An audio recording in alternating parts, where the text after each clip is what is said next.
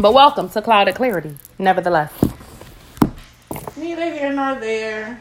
So, what we talking about today? Actually, we're going to talk about college life. Again? Again. Oh my God. Again. Well, that's interesting. Is there something in particular you wanted to discuss? I actually want to discuss what goes on behind the closed doors of these universities. Did you hear about Cheney? No. Cheney has no hot water. Are you serious? No hot water for the last couple days. Can anybody confirm that? Because I know I seen something about it and people were really upset. Like, seriously. Like, hey, why? Shantae. Why? Cheney don't have no water. No water. And they are at risk of losing their accreditation. That's Are deep. you serious? What Shame let's on look me. it up. Shame on me for not Let's look it up. doing my research. But Cheney is getting ready to lose their accreditation. they're at risk of, yes, they're at risk of. Which is deep, you know? That's not cool. But I'm listening. So you said what goes on behind closed doors? Yeah, I want to know what goes on behind closed doors in some of these universities. Neil. We have my cousin. We got a Cheryl. visitor. Hi. Hello. We got a visitor. We have today a special guest on the show. Can everybody hear this young lady? Can everyone hear? Say hello, cuz. How you all doing? Tell them who you are. I'm Cheryl Lynette Littlejohn from Gastonia, North Carolina. Gastonia. NCAA coach. Hey. I played at the University of Tennessee for the best coach in the country, Patty Head Summit, and was blessed to be on the first national championship team. After that, I had a career in law enforcement, and after that, 17 years at the NCAA Division I level, NC State University for Katie Yao.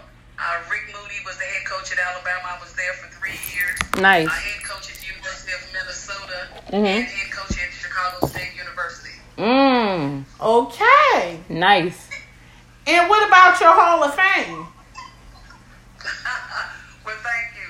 I was blessed to have been inducted into the Gaston County Sports Hall of Fame and the first African-American woman to be inducted into that prestigious Hall of Fame last year. You gotta move over. Okay. Nice. Congratulations on that. So, Thank you so much. so for how many years exactly have you came in contact with college life? Separately. How many years would you say? I would say for the last 30 years. I mean, having played at the University of Tennessee and got recruited by Pat Summitt, and then coaching for 17 years, and even after that, you know, owning an education company, I'm still in contact with a lot of young people, and you know, my passion is still young people and getting them off to college. And so I feel like that I'm still in contact with a lot of young people that may have an opportunity, whether they play sport or not. The most important thing is that they get their education. Okay. And what would be your number one encouragement far as getting a basketball scholarship? What would be some of your tips as a child in middle school, high school, getting to that college level? What would you suggest? Well, there are a number of tips, but one of the things that I would say most importantly is that work ethic. Young people have to have a tremendous work ethic, and they have to have passion about the game of basketball.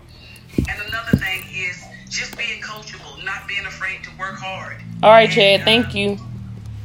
Okay. And I think also just going to camps that you're going to learn the basic fundamentals. Okay. And getting seen. I mean, there was so many things right now with AAU basketball and a lot of YBOA. I think young people really need. She probably should have came into the page live. Opportunity to play for some great coaches, but most importantly, they got to have a heart for the game. Okay.